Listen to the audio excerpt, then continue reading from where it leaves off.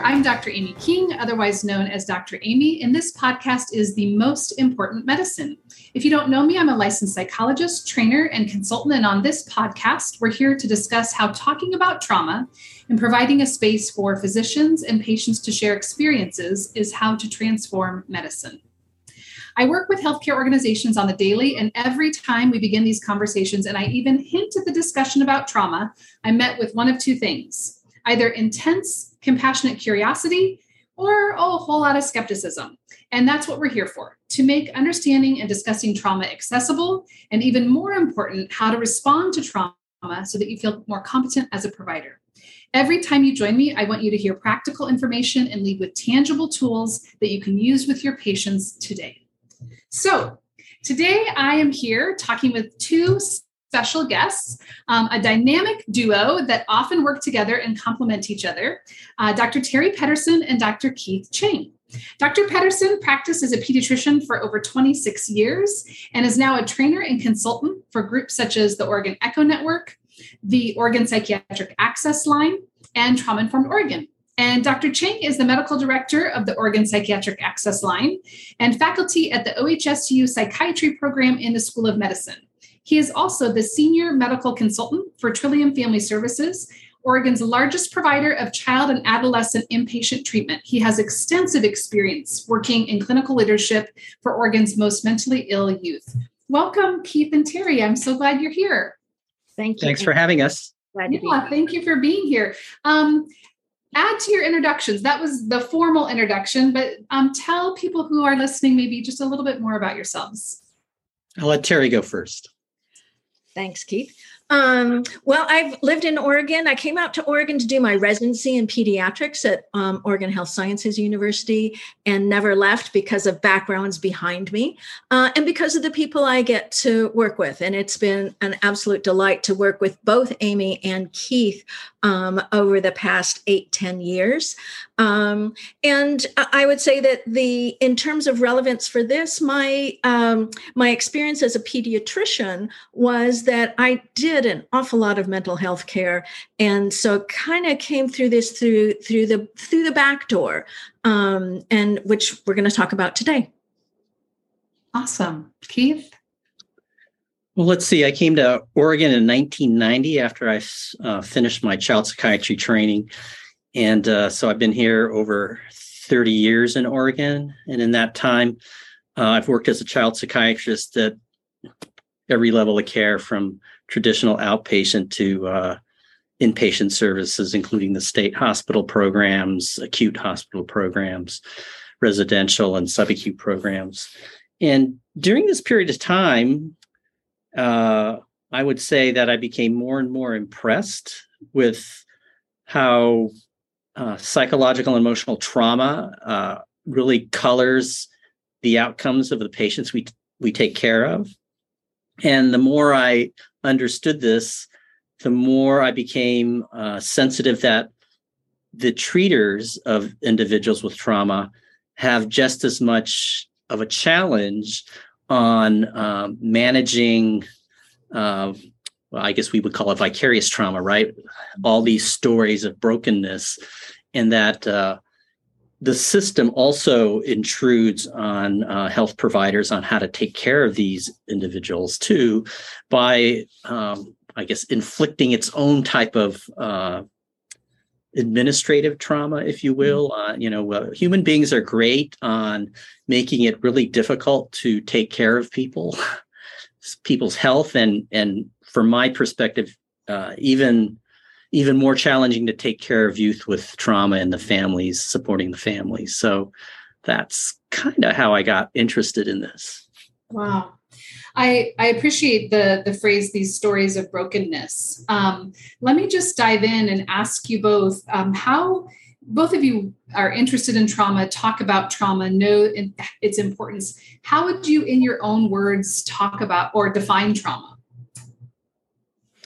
I would say trauma is anything that has physical or emotional damage or hurt, harm that stays with people.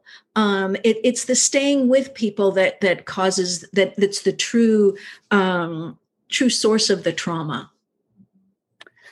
I guess I'd back up a little to like the 50,000 foot level. It's trauma is a stress. It doesn't necessarily need to harm individuals or communities.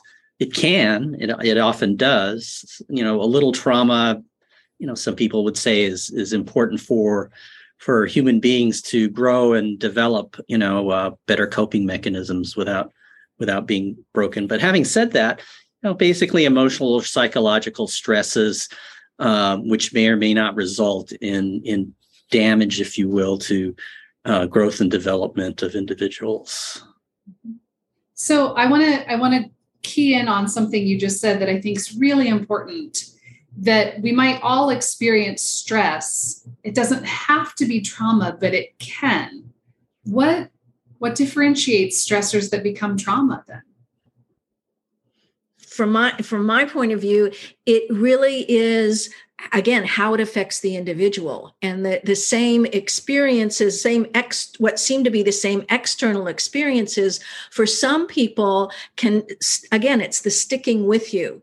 It stays with them. And for other kids as well as adults, yes, it happened. And yet, professionally, we talk about if you can make a narrative about things, if you can make sense out of it in your own mind in storytelling, that either, if it's already there to begin with, or you can create that's important for healing, for either not becoming truly traumatic or healing. Mm-hmm. I guess I use the term clinically significant trauma, and without being overly academic about this, it's like any stressors that result in deviation from someone's developmental trajectory in a positive or helpful way, right? So if some a youth or family, they're traumatized so severely, or they experience so much stress that it's so overwhelming that it derails, normal development, then I would say that's clinically significant trauma. Absolutely. And I really appreciate what you're saying too, Teri, that often creating these narratives are how we make sense of what's happened to us. So in this podcast, we talk about how trauma might present in the field of medicine, sometimes overtly, sometimes subtly. But for people who work with kids or are interested in working with children and families, can both of you talk a little bit, or maybe even have a story that you remember about a patient, about how does trauma present in children? Well, I'll answer the question a little bit differently if I can. And in that it because it can show up in so many ways. It shows up in so many ways. And in my 26 years of clinical practice, we had so many prevention programs. We had smoking prevention programs, and we had pregnancy prevention programs, and we had obesity prevention programs. And they were all these one-off supposed interventions that, to be quite honest, were not very effective. And so when I first heard about the ACE study, the Adverse Childhood Experiences study, for me, suddenly this all made sense, that underneath this, the early smoking, the early drinking, the teen pregnancies, was this, for so many people, this underlying true trauma that had happened to them. And that was how it was expressing itself. So for me, that I saw it on a daily basis. And if I really wanted to do prevention, I knew I need to get to the foundation of it. Keith and I have talked before, in primary care, certainly when I was practicing, we weren't allowed to bill for mental health diagnoses. So I would have kids come in with anxiety, or a lot of anxiety, but I coded a lot of headaches and abdominal pain because that's what I could be reimbursed for. Yes, this is health insurance fraud here. And But if we really looked at all those cases of abdominal pain, all those headaches, sometimes it was allergies, sometimes it was food sensitivity, but there was a lot of anxiety. There was a lot of trauma. Mm-hmm. Yeah. Keith, what would you add to that? What trauma looks like in kids? Well, again, speaking as a child psychiatrist, it could be your stereotypic picture of trauma. I worked for 10 years in the intercultural psychiatric program at OHSU, and we saw youth from all over the world who immigrated. They were trauma victims in their country. And so, I can remember distinctly a picture that an Iraqi child drew for me of a person with a gun shooting another person. And these were the experiences that this child had and why the family left, because there was just open warfare in their neighborhood with people getting shot and killed and their family being threatened. So they ended up moving to the United States. Another way of looking at trauma, though, from a clinical provider perspective, from a health provider's perspective, is when Teri and I did a trauma-informed care echo training clinic, and we had over 100 people from social workers to physicians come and talk about their cases with trauma.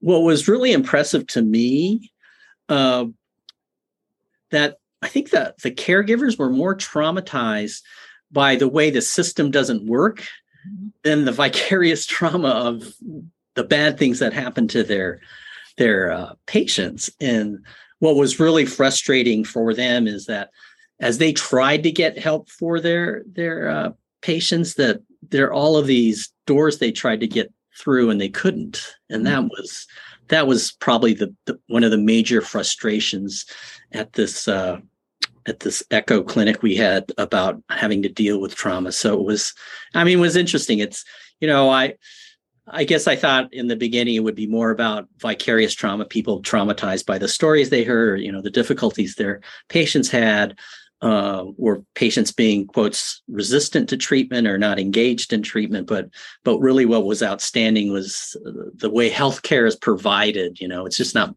mental health care. Healthcare in general is provided. There are so many things that people try to do to help their patients who've been traumatized by, medical treatments or interventions. And it was just so frustrating that they couldn't do anything. Examples they gave was, what it was like to take care of people at these facilities for older adults, right? During COVID. It was just like, it was horrible. All these people had to be, isolated in their rooms.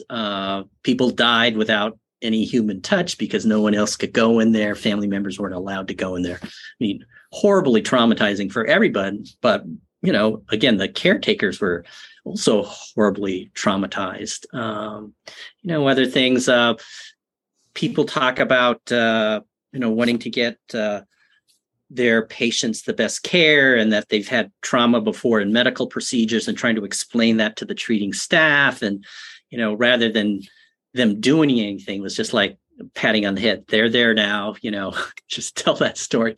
It'll all be okay, but patients, though, they had all sorts of post-traumatic stress disorder symptoms. And it was, for some, the statistics are pretty stark. If you're in the ICU, you have 25 to 33% chance of experiencing post-traumatic stress disorder. So this is just ICU patients, 25% of nurses who work in the ICU will get PTSD.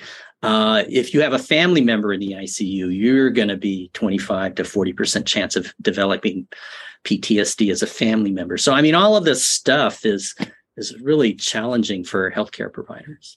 So yeah. You're both talking about multiple levels of trauma, right? The trauma that your patient may have experienced, trauma that the physician may experience, or the nurse or the healthcare provider from being exposed to it, and systemic trauma from not being able to access care for the people that you're helping or trying to help. Mm-hmm. Mm-hmm.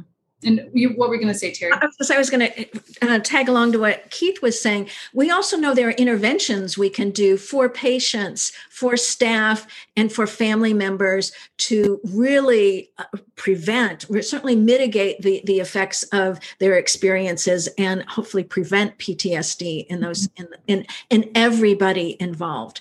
And there's some beginning literature on that, specifically about ICU. So let me go back for a minute. If I'm a family practice doc or a pediatrician who might not know a lot about how trauma presents, or even a psychiatrist, you mentioned a couple of things like headaches or stomach aches, or maybe there's artwork that parents bring to you. But what are some other overt or maybe more subtle ways that you might see trauma present in primary care? I think certainly just behavioral aspects. This kid has ADHD. This kid has oppositional defiant disorder. This kid is broken. We need help. We need medication to help fix this kid. I'd say the behavioral aspects are significant. Sleep problems. Basically, again, trauma is another of those great masqueraders in medicine. It can show up any way it wants to. And if we don't think about it, we're going to miss it as a diagnosis. So Keith, how do you not miss it if it's a great masquerader? And I know we talk a lot about this in the child psychiatry echo, but how do you really try to hone in so that you don't miss it? The most important thing is to have a high index of suspicion that trauma is going on. When I was a psychiatry resident, I did a review of the literature on the post-traumatic stress disorder incidence in the general population. And I'm not 100% certain of the statistic, but I think one of the papers I read was something like 1 in 10,000. Now, mind you, this is back in the 1980s, okay, because I'm an old person. But now, the incidence of post-traumatic stress disorder, or the incidence of youth who experience trauma, is thought to be much higher than what we previously thought. And if you're a teenage high school student, that you have over 50% chance of having some horrible traumatic event that you've experienced. And of those 50% who have experienced those types of trauma, you have anywhere from 10 to 40% chance of also developing post-traumatic stress disorder. So high index of suspicion, because lots of times that a youth's response to trauma is what we would call internalizing. It doesn't bother anybody. You just kind of be quiet. But, a youth who stops socializing, a youth who stops going to school, which is pretty easy to do during the pandemic, a youth who quits, the usual activities that they've been involved with, whether it's school choir, local baseball team, whatever, because they've been traumatized, they kind of go back in their little shell and do nothing. And so, for pediatricians or primary care clinicians, all of those kind of more, subtle changes in behavior could be the first time of a youth experiencing trauma. So two takeaways right away, right, is that just know that trauma is a great masquerader. And Keith, you said have a high index of suspicion, right, that it's more common than we realize. Do either of you have practical ways that you open up that conversation with a family or with a child? What's the pediatrician say at an appointment?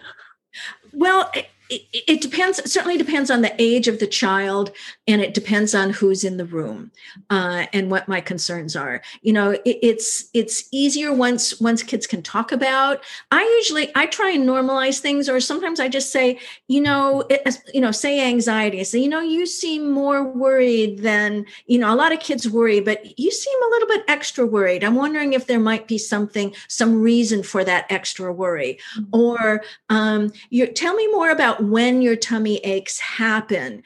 So again, it's a normal part of just the history. Tell me when your tummy aches happen. When did your tummy aches first start happening? I'm wondering. So it's the curiosity and seeing where the questions take you. I would say that's really good. I like to ask questions like, since I last saw you, or if it's the first time, what's the best thing that's happened to you in the last year? What's the worst thing that's happened to you? And then that kind of gives a open-ended, invitation for the youth to share with you. I mean, if they don't trust you, you're not going to hear anything, but if it's been bothering them and they decide, this person seems okay, you might get an earful that you would have never thought was happening for a child. So that's one of the ways. For younger children, I like having them draw pictures about, the same thing, draw a picture of the best thing that's happened for you, the worst thing. And again, you could be surprised by some of the things that kids will draw.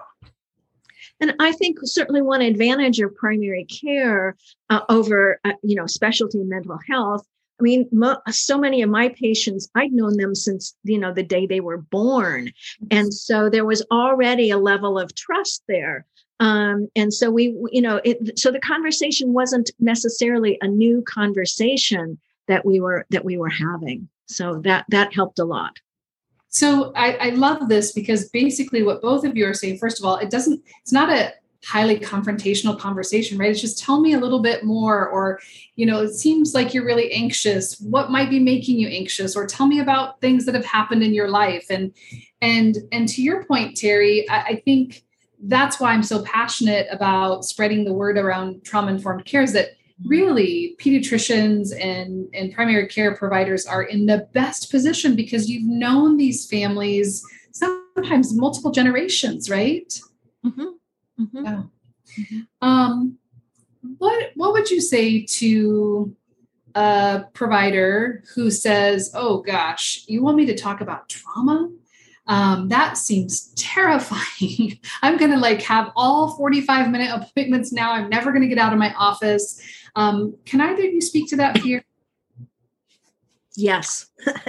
As you know, Amy, what we decided to do in our clinic, I think if you're working with kids, this can be a really tricky area of asking directly about trauma because we're obligate reporters. Okay.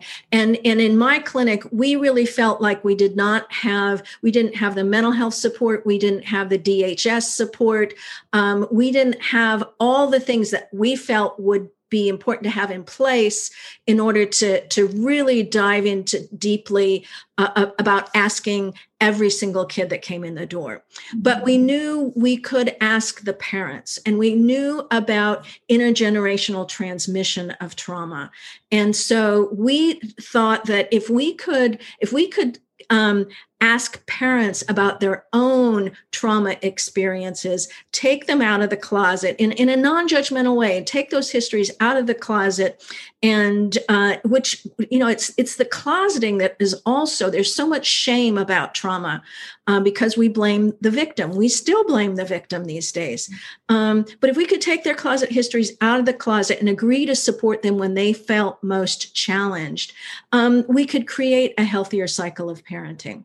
And it was, and we would tell them, we would say, if you didn't have, most of us learn our parenting skills from our own parents. And if you didn't have good role models, that can be especially hard. We all feel challenged as parents. And again, if you didn't have those role models, it might be more difficult for you. We're here to support you to be the parent you really want to be. Mm-hmm.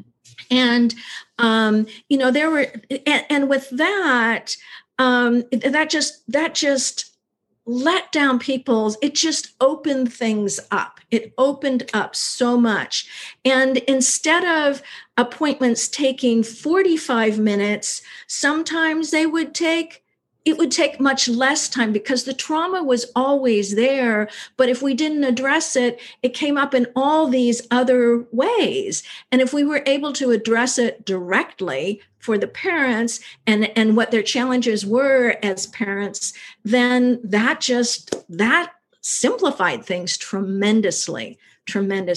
But it really was the non-judgmental, I'm on your side. How can I be here to support you be the parent you want to be?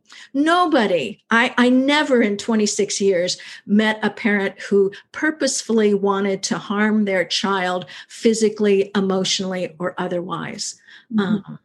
I 100% agree in my experience. I've yet to meet a parent who doesn't want to be a great parent. and is otherwise lacking tools or resources or support.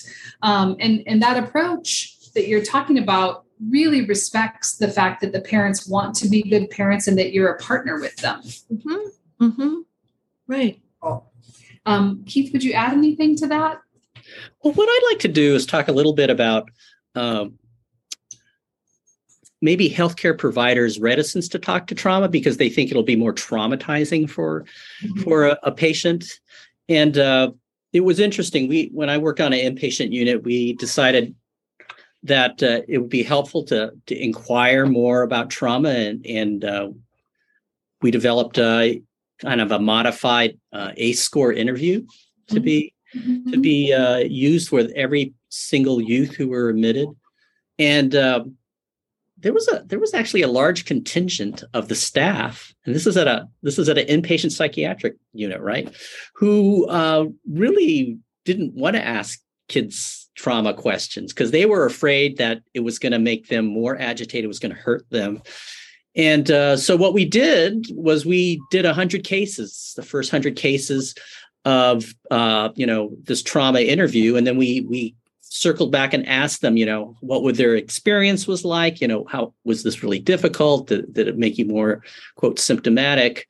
And mind you, we're talking about some of the most traumatized kids, right? Because they end up in a psychiatric hospital. In fact, I don't know, the average ACE score was like 6. And, it was amazing too, that the most common ACE score was a parent who either had their own mental health issues or substance use disorder. Those are the two most common ACE traumas that we kind of uncovered, and that really enforces this idea about needing to support the parents because they don't want to do poorly, but I mean they have their own challenges in this.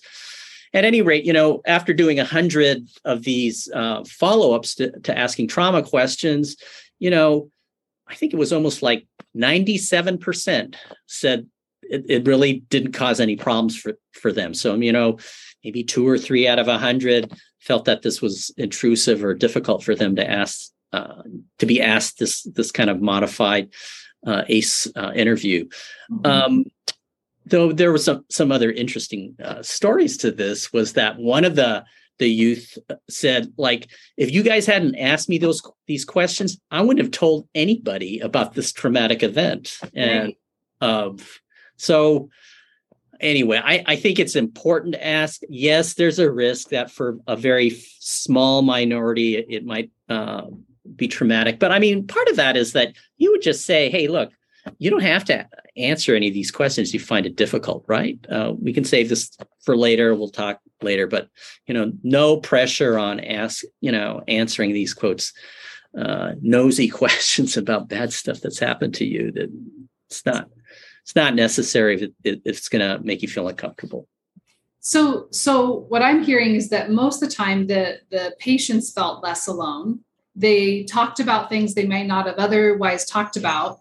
And for the most part, the physicians weren't traumatized. Were there positive things that happened for the physicians by asking? I can say again, in my practice, we started to do, this was going to be a pilot of 1, and then it ended up being 2. And then people overheard us talking about it and said, what are you going to do? And we told them, and all of a sudden we had, 8 of, I think at that point there were 24 physicians in our practice. So 8 of us just, again, jumped into the deep end, said, we're going to try this. And what my partners kept coming back to me and saying, oh my God, I can't believe this. One of them said, this mom, this was her 3rd child with us. And if we hadn't been asking these questions directly, I would have never known the stress she was under, and what she was having to cope with to be the parent she was, because she was a really good mom, but she was paying a huge price for it. And I heard those stories over and over again. It deepened the relationships that our pediatricians had with their patients. And 201, because again, this was a pilot. So after a period of time, we said, well, was this enough? Should we go back? Did we figure out what we wanted to figure out, which really was, what is the incidence of trauma in the parents of our practice? And 201, people said, I would never go back again. I would never go back again. This has changed everything. And again, my relationships, I thought my relationships were strong before. They're even stronger. They're more meaningful. I feel like I really have something more to add to their lives. Wow.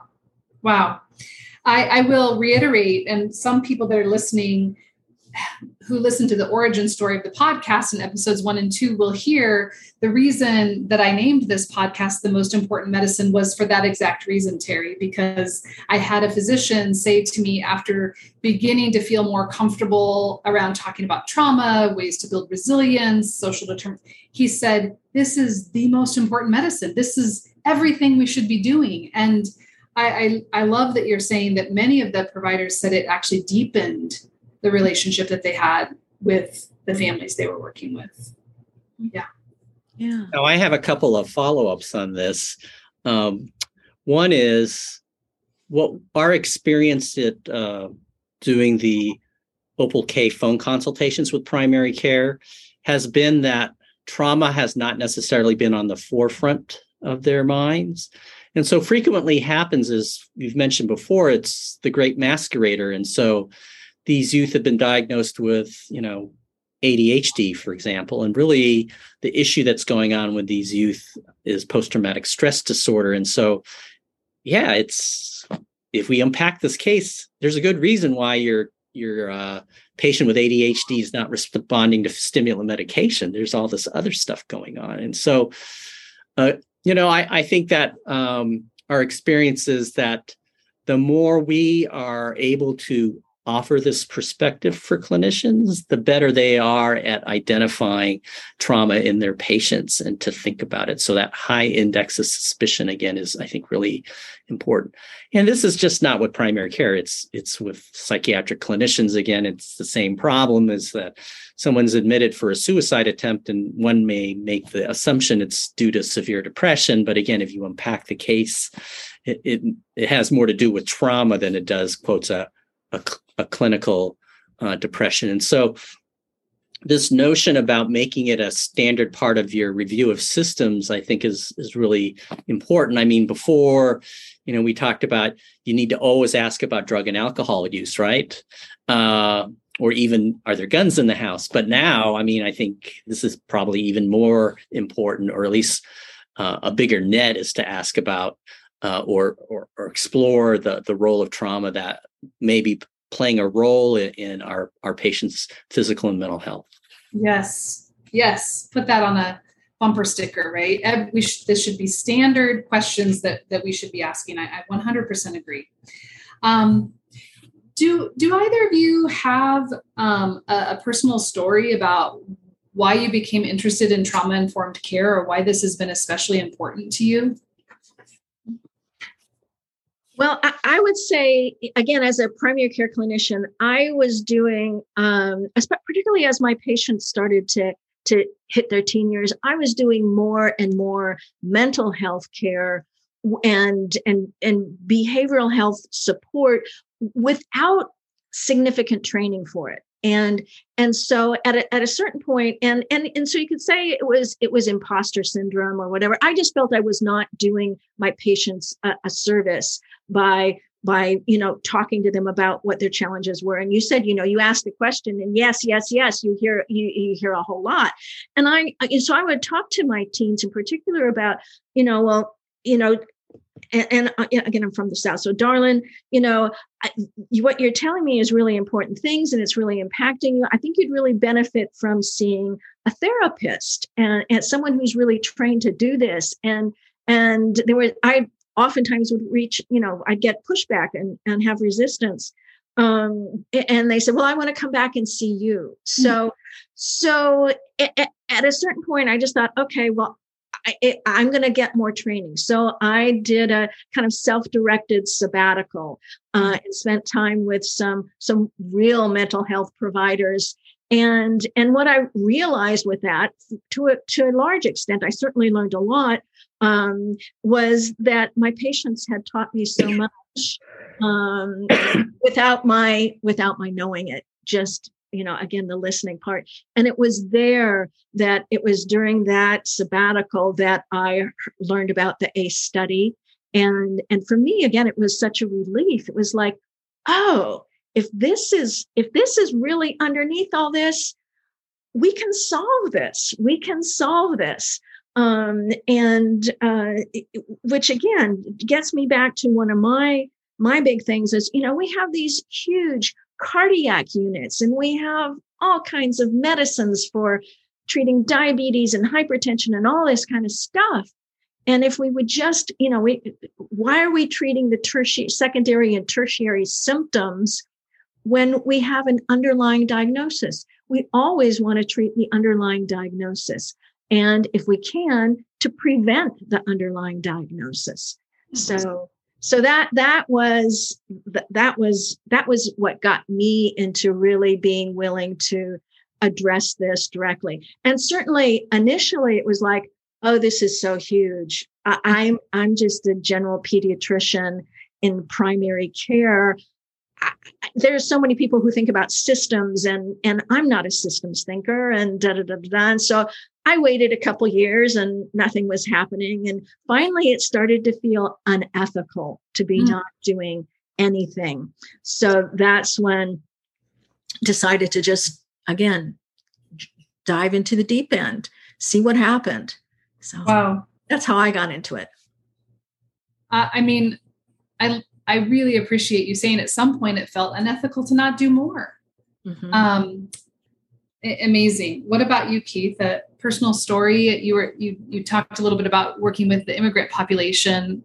Other things that brought you into this field? Well, my interest started, I really think, working, doing inpatient work.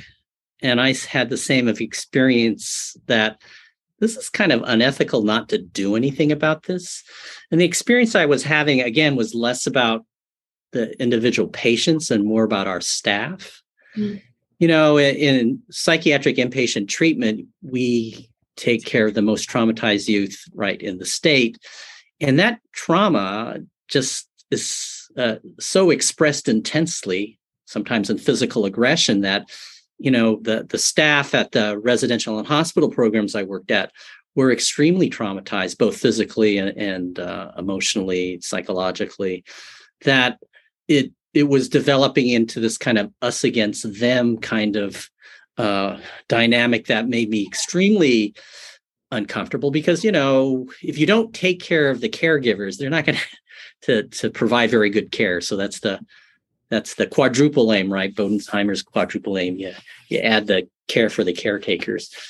And so my experience kind of paralleled Sandra Bloom's experience as the developer of the sanctuary model, right? That a lot of this came with her experience as a psychiatrist working with teams in a inpatient service where the treaters became very intensely disturbed and emotionally distraught about the kids they were taking care of. And then instead of resulting in more empathy for the youth, it became anger. Why are you treating me the way that these people who mistreated you were treating? I'm supposed to be helping you, and you're treating me this way. And so, the whole notion about what happened to these youth rather than what's wrong with those youth, why are you being so evil by treating me this way? And so that's how my interests developed. And we actually,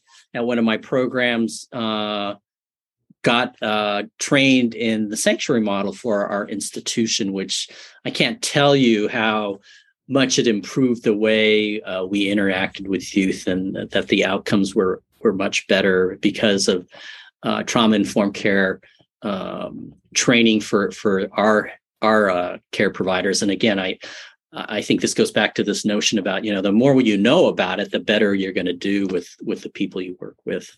Mm-hmm. I will link up to the sanctuary model in the show notes so that people can see Sandra Bloom's work. I think it's really important. Last question before we go into some rapid fire questions here at the end that I have for both of you. With all best intentions, you're still in a space where you're talking and exposed to a lot of trauma. How do you find balance and meaning and take care of yourselves?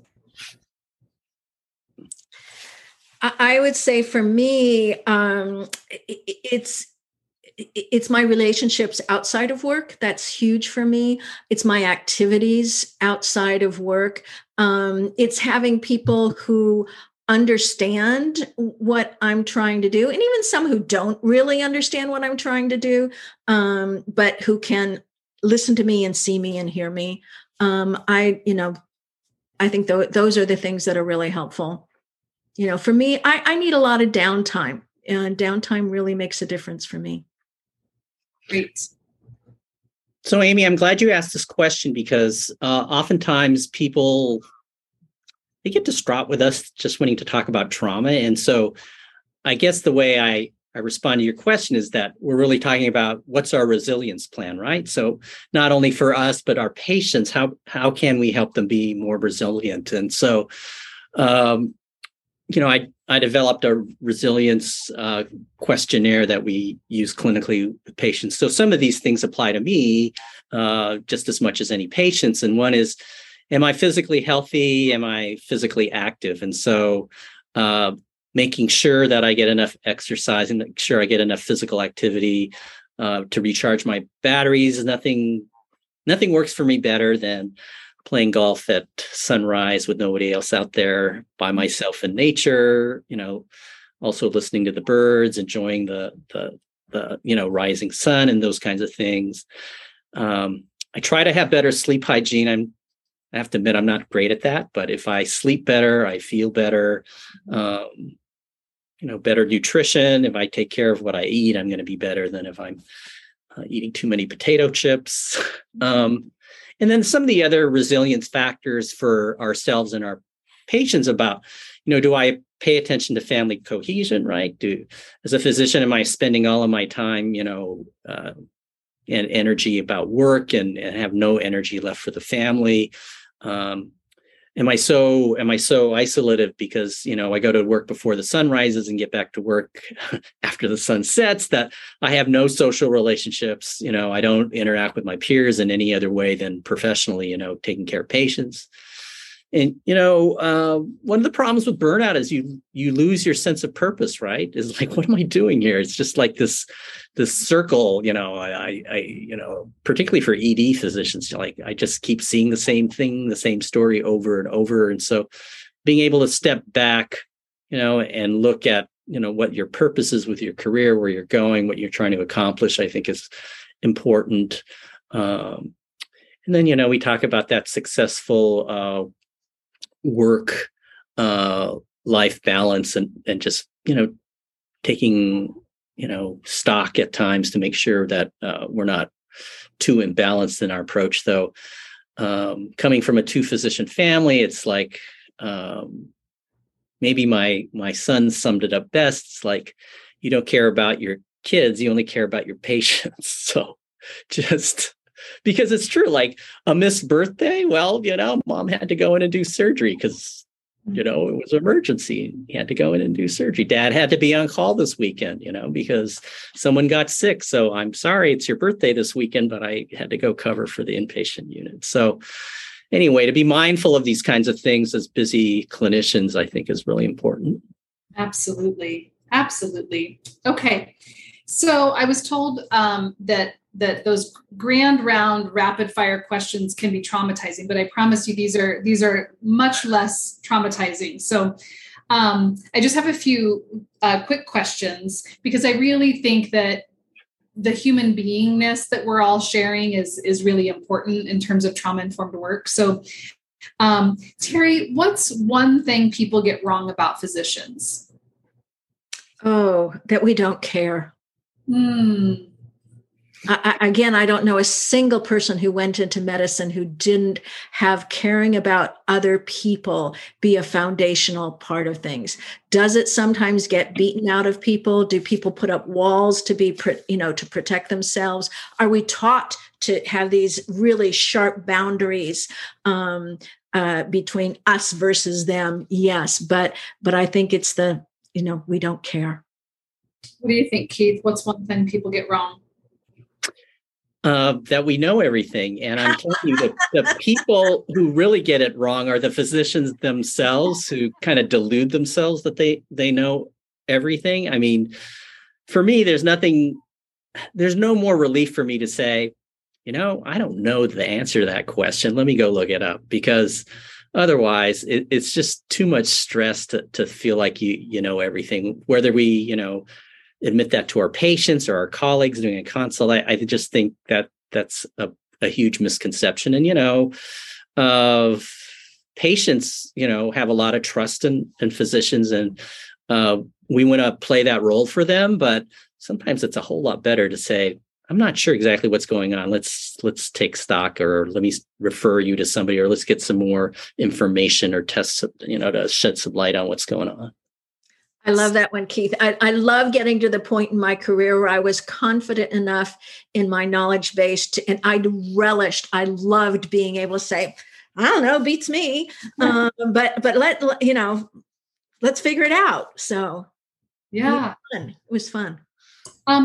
Keith, if you could go back to young Dr. Cheng, what would you tell him? Young Dr. Cheng and even old Dr. Cheng has the biggest problem with work-life balance. As my son echoes, that I probably worked too much, didn't spend enough time at home, or even worse, didn't spend enough time taking care of my body. I may look young on the outside, but my body is terrible on the inside. So, sharing that. Yeah. What about for you, Teri? What would I tell my younger self? I would tell myself it's okay to be brave about what you really believe is right. Keith talked about the system being, traumatizing, and the system can be really rigid in how our relationships are going to be, how we're supposed to do things. And it took me a long time to figure out that the system was sometimes the biggest problem. So don't believe the system. I love that. Be brave enough. Yeah. Teri, often in healthcare, I think patients get intimidated by professionals. Will you share just one quirky thing that makes you a messy human? Say that again. Which one? One thing that makes you a messy human. A messy human in general. You want me to show you? I can turn my camera, the screen off. You can see my dining room table that this is on. As a messy human, I think that one of my true confessions that Keith knows, I actually have an addiction to chocolate. Oh. So as addictions go, there are far worse addictions, but every now and then I have to address that one. So I can be physically messy, and my friends and family, anyone who knows me knows that sometimes I eat a bit more chocolate than might be healthy. If that's possible. It's all dark chocolate. That makes it okay. Yes, makes it okay. What about you, Keith? What's one thing that just makes you perfectly imperfect? Well, it's kind of a funny story. One of my patients drew a picture of me and all these spots on my face. And I said, what are those? They look like ants. And it was like, no, you didn't shave this morning. So again, it's this kind of like self-care thing. It's like, I have to have my patients remind me I'm not taking care of myself, because they have to draw a picture of it for me. So. Okay, last question, and then I'll wrap up things. And we might already know the answer for Teri. It's 11 o'clock at night and you have a food craving. What do you reach for, Teri? Well, I would not do chocolate at 11 o'clock at night because I also need to sleep and I'm real sensitive to that. You know, I'd say that chocolate is really the one true craving I have. But so, and this is if it's 11 o'clock at night and it's time for bed, I make a glass of warm milk. Okay, nice. Is it a craving? No, but it works. And then I put a little bit of cocoa bitters into my warm milk. Nice. 11 o'clock at night. Nice. What about for you, Keith? What's your 11 o'clock at night craving? Well, the old Keith would eat potato chips. The new Keith would eat some fruit. Okay. So the craving for potato chips is still there, and the what you allow yourself to have is fruit. Okay. Yeah, well, with a cholesterol over 200, it is a problem. Potato chips. It's a battle of wills. Keith and Teri, if they want to find out more about your work or work with Opal K, we'll link up to that in the show notes. I think it's an incredible offering, and I know that so many clinicians get wonderful insights from your work. I have so much respect for both of you. Thank you so much for joining me and for being willing to be educators for all when it comes to talking about trauma-informed work.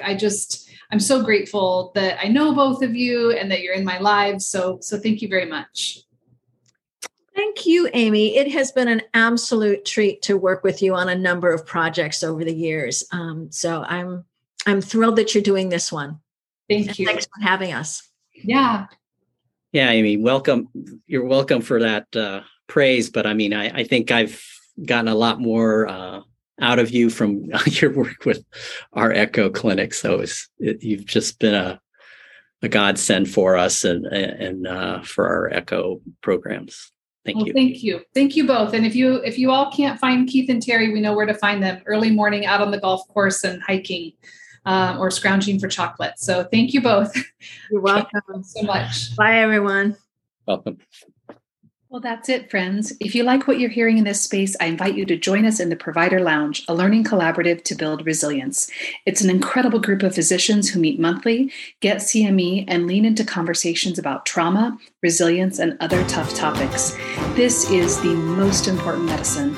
Keep listening to other people's stories and let them transform you, and keep sharing your own, because your humanity will heal others. We'll talk soon.